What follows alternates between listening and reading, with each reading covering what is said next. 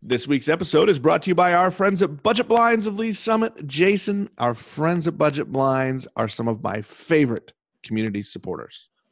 They are spectacular. They've been doing this stuff for 3 generations of local ownership, and they did last week. Now we're past it, but we're gonna put a big thank you out to all the people in the city who came and participated in their donations for Lee's Summit Social Services, got their picture taken with the big guy, and made that event a smashing success if we were to judge social media at all. Well, I think that's our job. We do judge them. And it was such a big success that our friends at Budget Blinds and our friend over at KC Communications and Media Matters, we've all 3 decided we're going to do the event next year. Already scheduled. Santa will come back next year. You mean we get to have Christmas again in 2019? Yes. Official decision, Christmas in 2019. While we're at it, thank you, Budget Blinds, and thank you, Santa. It was a great event. Thank you, guys.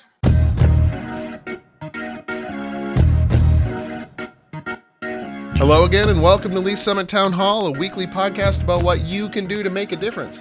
I am Jason Norbury, and as always, I am a man who is joined by a man who is sure that he cannot hear the orchestra from here. It's Nick Parker, the publisher of Link to Lee's Summit. That's right. We are once again in the Bridge Space Studios, and down the hall, the other end of Bridge Space, is the Lee's Summit Jazz Orchestra, getting ready for their performance tonight, benefiting Lee's Summit Social Services, Pro Deo, and CASA. You got it. Link to Lee's Summit continues to be, in our now inaptly named weekly podcast that we're doing twice this week, is the source for all the news you need about this very fine city, and our unofficial sponsor today apparently is stumbling over our own words. And also, I should say that it's 3 times a week now Lee's Summit Town Hall comes at you. We've got our news flash on Monday mornings, our news link. Then we've got Wednesday, and then we have Friday. I am trying my best to take over the world, or at least my tiny little portion of it. Bounded by a nutshell and considers himself king of infinite space. There Well, we Shakespeare. Drop some Shakespeare on you today. All right, so we are here, especially this week. We did the flip of our process, and we're going to talk a little bit about the final result of the CFMP from the R7 school district, and we'll get in a little later about the Streets of West Pryor project that the council deliberated earlier this week as well. So with that, we're going to jump right in to the school board. Jason, it's over. Sort of.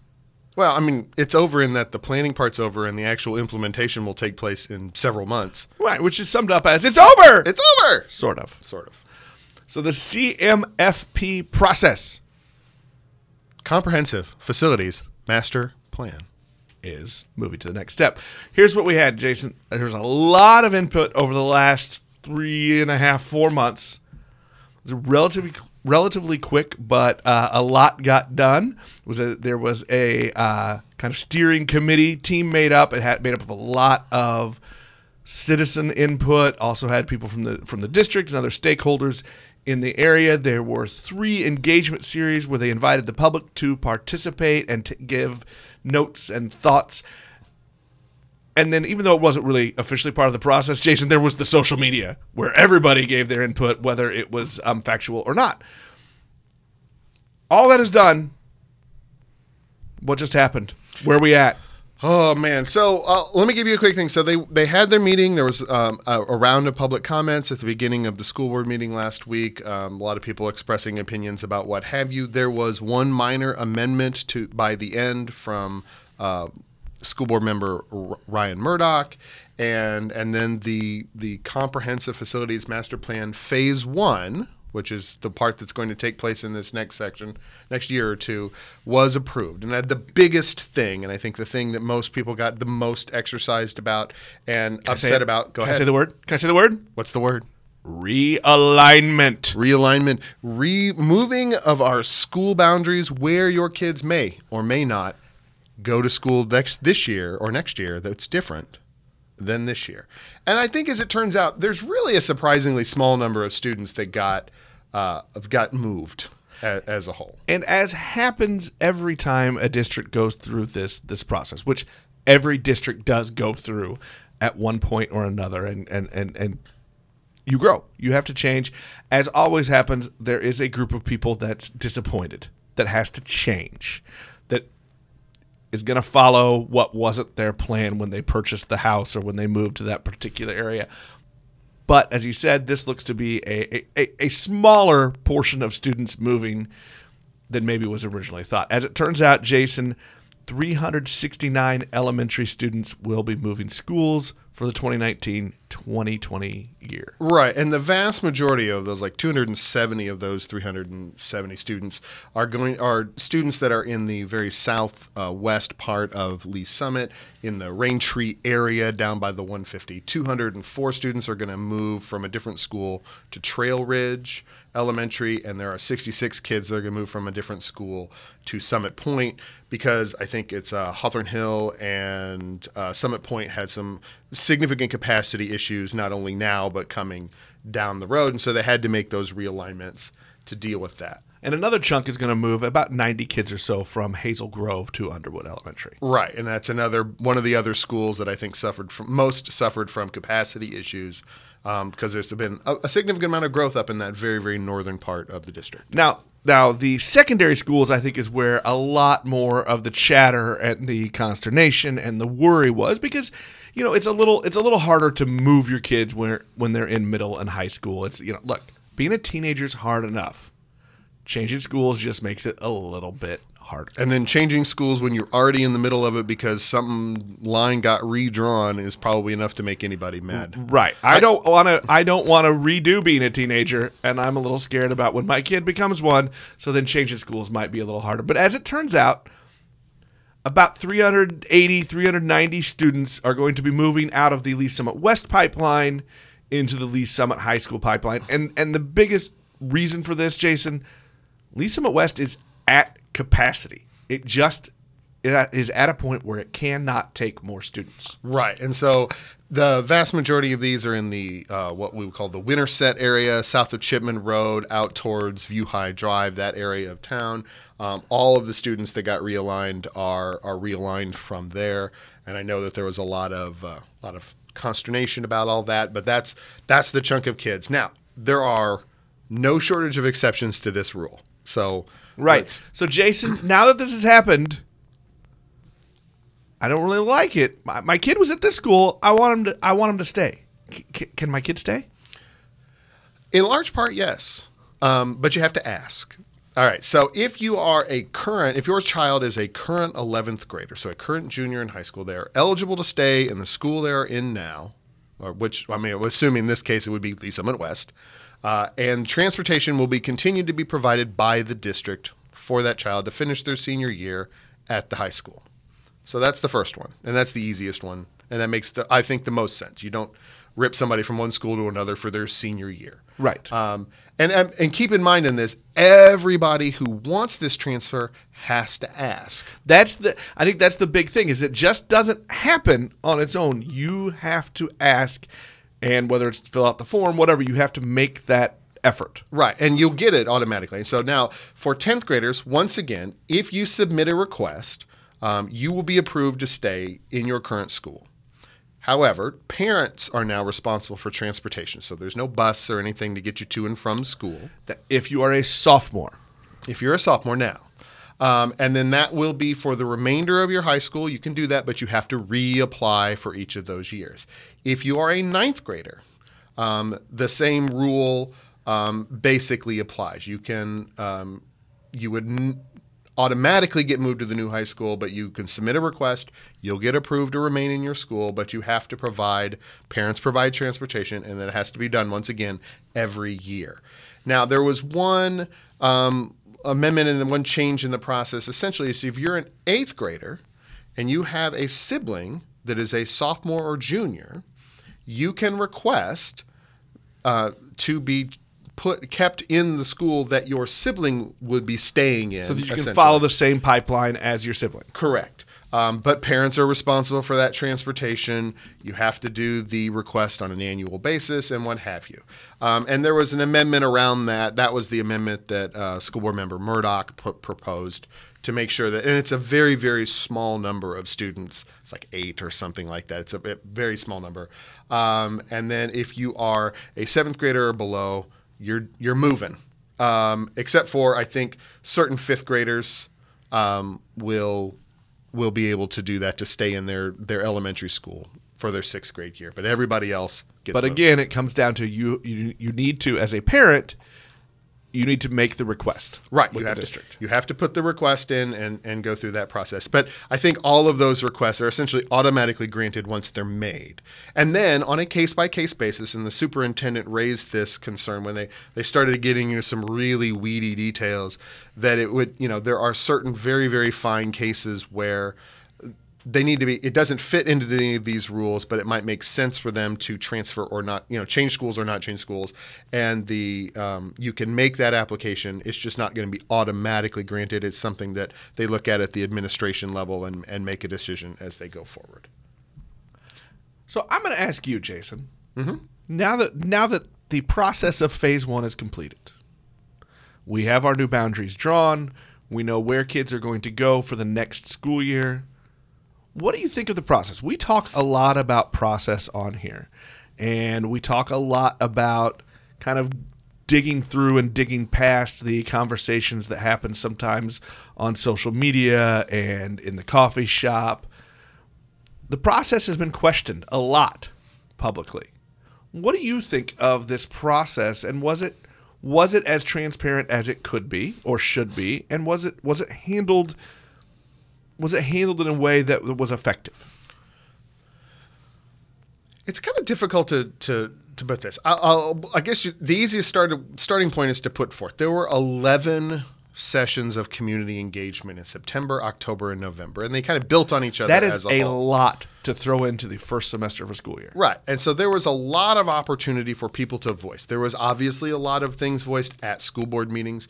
There was a lot of commentary on social media. There was a lot of discussion about it. And I think the thing that we have to sometimes remember is the loudest voices tend to be the ones that you hear, but they may or may not be very representative of the overall thing. And so there's only so much a body can do. I think as a whole is if you make forth to hold 4 sessions in September, 4 sessions in October, and 3 more sessions in November to allow people to come in and give input, that's a pretty good process. And as a general rule, I would be deferential to the outcome that's put forth by that. Now, I think in any kind of a process where you're trying to weigh all these various things and move people around and be as sensitive as you can to these, it's going to be difficult. There's going to be a lot of work that is done in somebody's office, sitting in front of a computer, clicking boundaries and doing things, and they're going to make recommendations. But they take that into effect. And a lot of times I think that the unhappiness at the outcome is more personal than it is at that the process was bad. I would agree with that. And so to me, I think can it be better? Sure. Could it be more comprehensive? I guess maybe you started it in the summer instead of in the fall, or you run some other process like that. There's always more you can do, but in a relatively condensed time frame.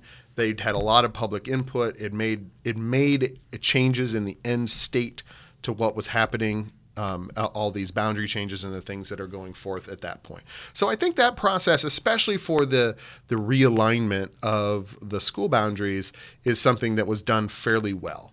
I think that, now looking forward, this phase 1 of this we're not done. Plan. Yeah, we're not done. This phase 1 had some recommendations for some other things that I think there were going to need to be more conversation about and an understanding of the push-pull on that as well.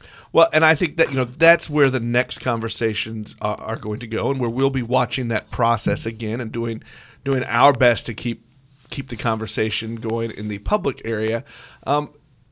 Overcrowding is still going to be a thing. So this doesn't solve – these new boundaries do not solve all problems. Right. Lee Summit West is still crowded. Mm-hmm. Lee Summit will be larger capacity now. Lee Summit North is crowded. So now what we're looking at are some questions. Here are the recommended things to look at. Is 6th grade moved out of elementary schools and into the middle schools? Are there more elementary schools built? Is there a fourth middle school built? And this question has been around for a long, long time. Do they build a fourth high school? Right. And so I think this phase of the recommendations or the plan raised the question, and I don't think with a direct recommendation, although I think if you read between the lines, this is kind of where they're leaning. I think there are hints as to what the group thinks is the best answer. Right. But it's calling for the conversation. I don't think in any way is it trying to usurp the process. Right. And at the end of all of this is a bond issue, and they have to decide how much money do they need to raise from that bond and where that money is going to go. And so there's going to be a lot of conversation about that. So I think the CFMP basically laid the case out for adding a fourth middle school and moving sixth graders out of the elementary schools into that, showing that it would basically reduce the amount of crowding or capacity concerns. We'll be using the nice word, the capacity concerns at all but I think 2 of the elementary schools, whereas right now it's projected that essentially every school in the district will be over capacity in the next 5 years or so. So that's one. And then it raises the question, because it's a lot more expensive to build a high school, like twice as expensive to build a high school, $100 million versus $50 million to build a middle school, which is another twice as expensive it is to build an elementary school. And so those are questions that have got to be answered, and they're going to have that conversation about that and work that out as they go forward. Jason, as if you didn't get nerdy enough while talking about the R7 school district and the boundary changes, I am putting this pitch right down the middle for you. We're going to talk development and development process.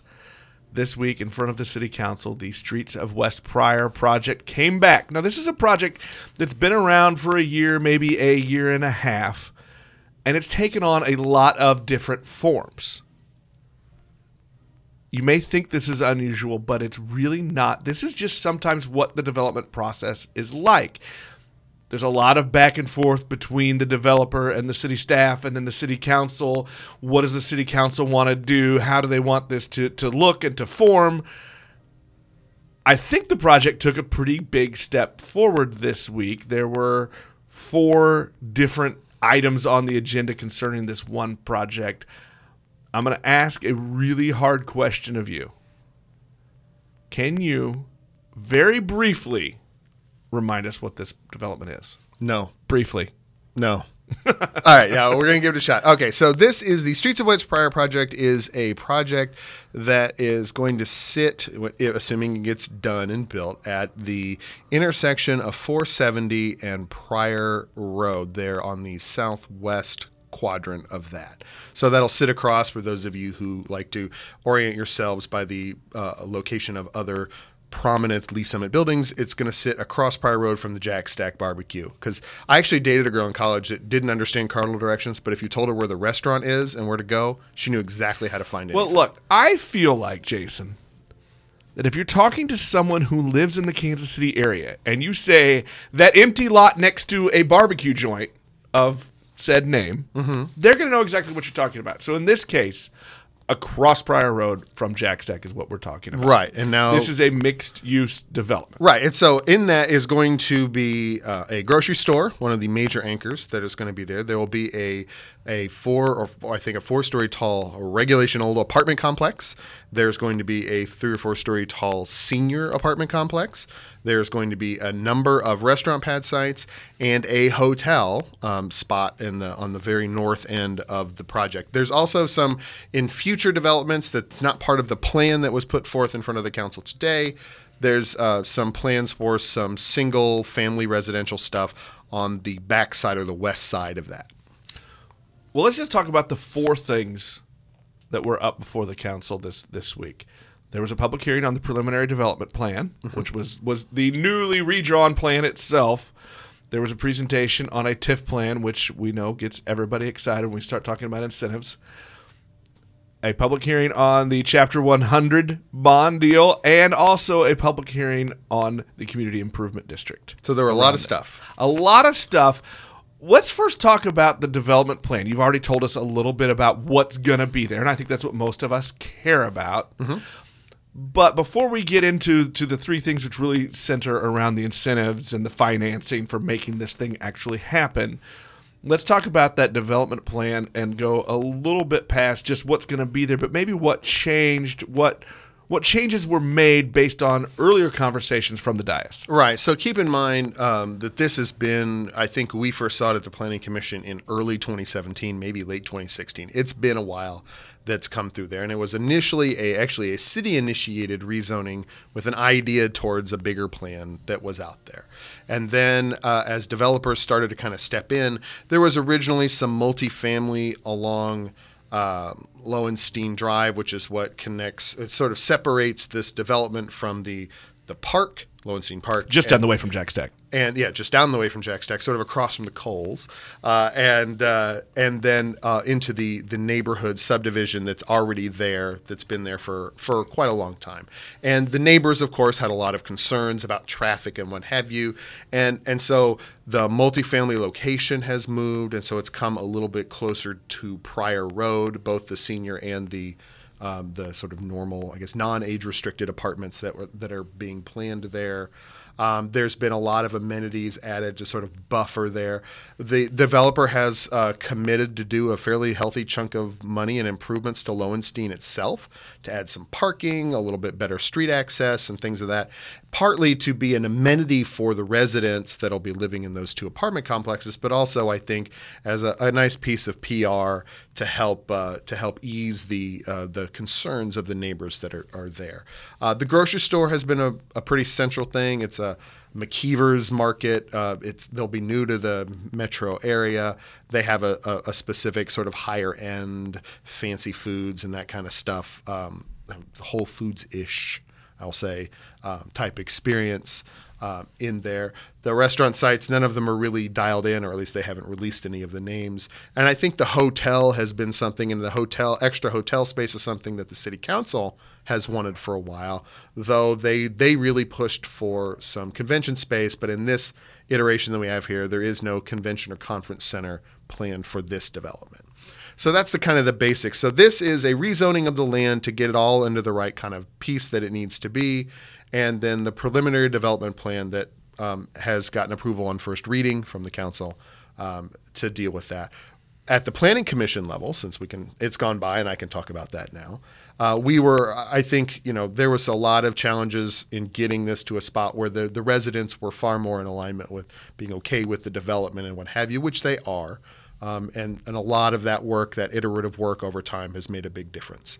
And we raised some questions about, location of the pad sites and what kind of restaurants are going to be on them and what have you. And these are things were echoed by the council as well. But I think in general, the idea for a large mixed-use residential, restaurant, hotel, grocery store development is generally has the blessing, I think, of everybody involved.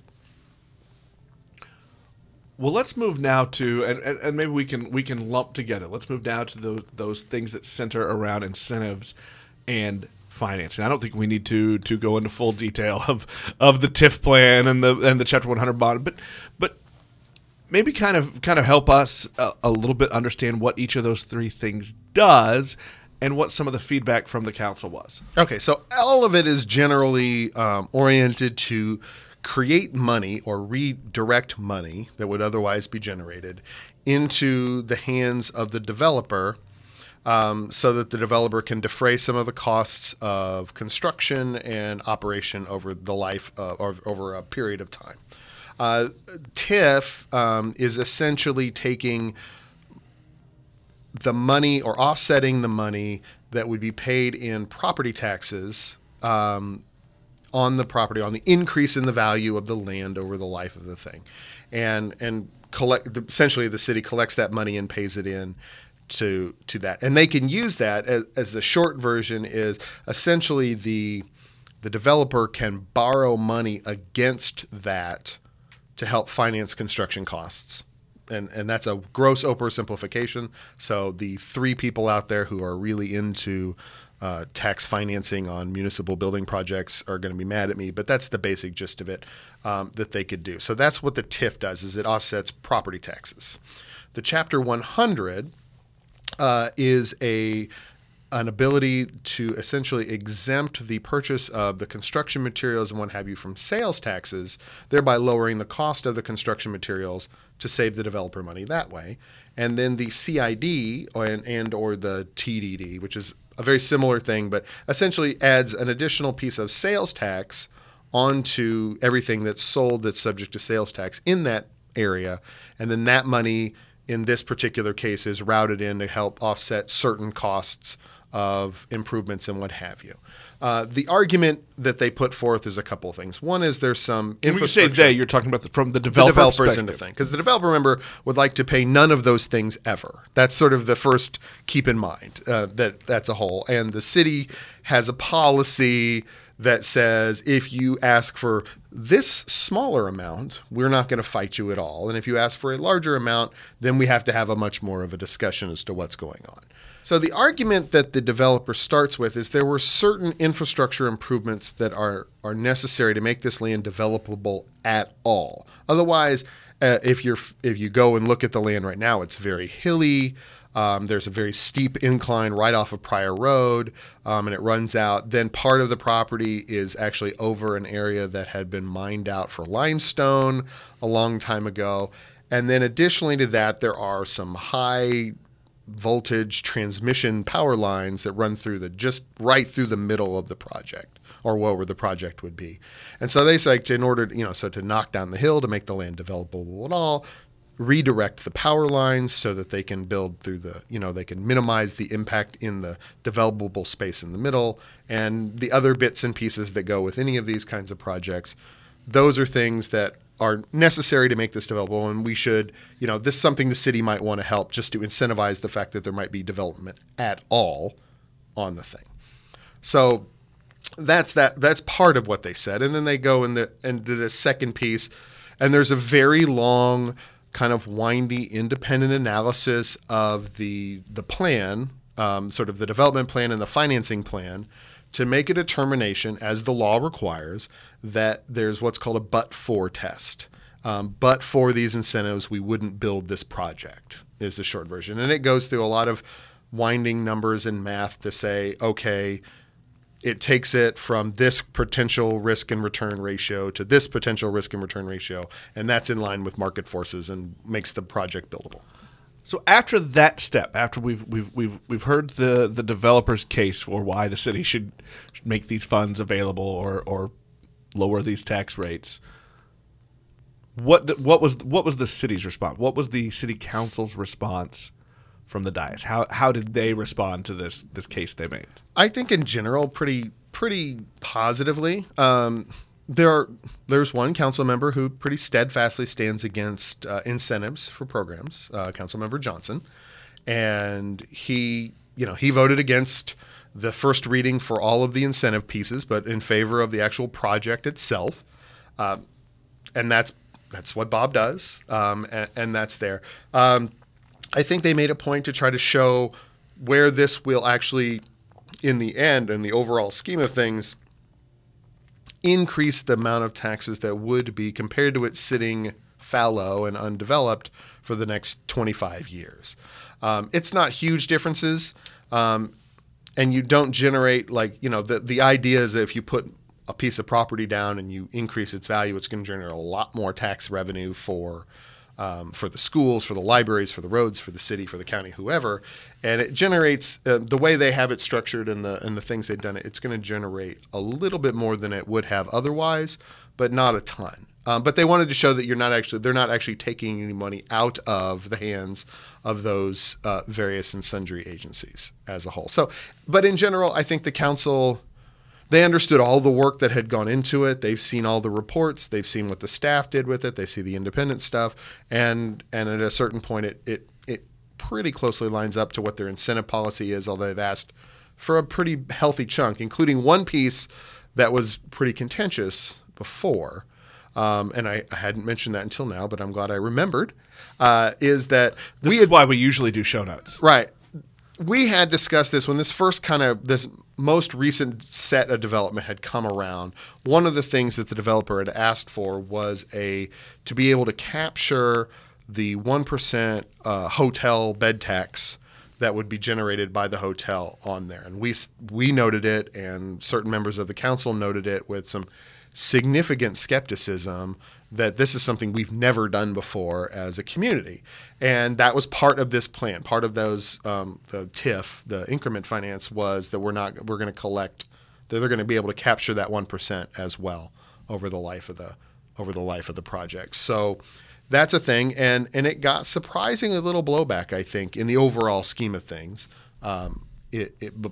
Before getting read or brought up for first reading and approved to move to second reading, which I'm assuming will be here in a couple of weeks.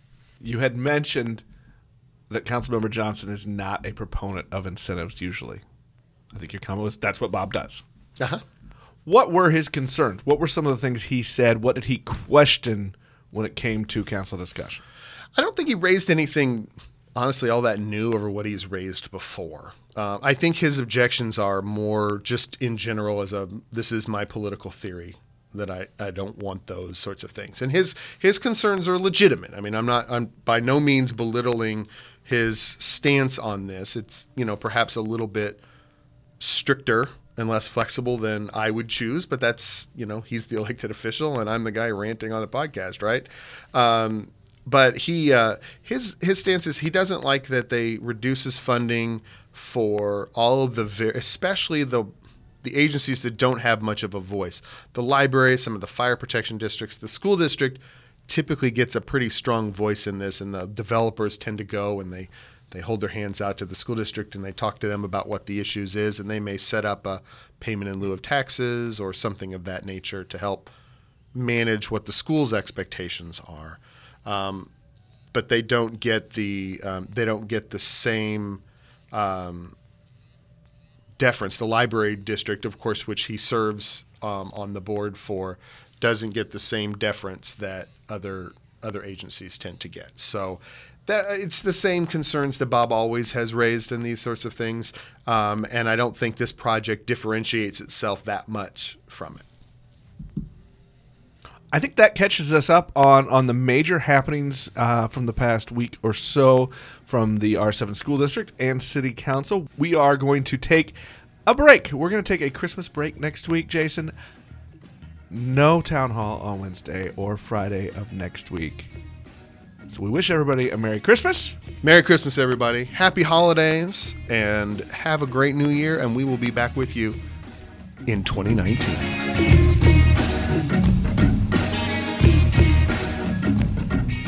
Ryan, I'm round. I'm 6 foot. I'm 245 pounds. It ain't pretty. I haven't seen the inside of a gym since high school, so we're going to say 90s. We're going to say that once, and we don't have to say it ever again. Mm-hmm. You're going to start training me. You're going to start telling me to eat right. I'm scared, Ryan. Don't be scared. We got some work to do. We're going to do work, Nick, but don't be scared. I don't want to do the work. I'm scared of the work. You got to. You do work at work, don't you? I do. You work your tail off at work. Why don't you work your tail off on your body? Well, tell me why. Tell me why is it that I need to do this? I mean, I got my reasons. Yep.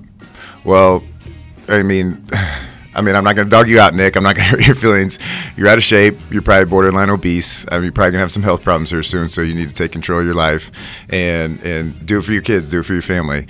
Do it for yourself. You're going to get stronger and you're going to live longer. Let me tell you, this summer I was in the mountains. I was hiking. I remember a time, because my mind still thinks I'm 20 years old and 150 pounds. Yep. I got winded. Absolutely. It was hard to hike up the mountain.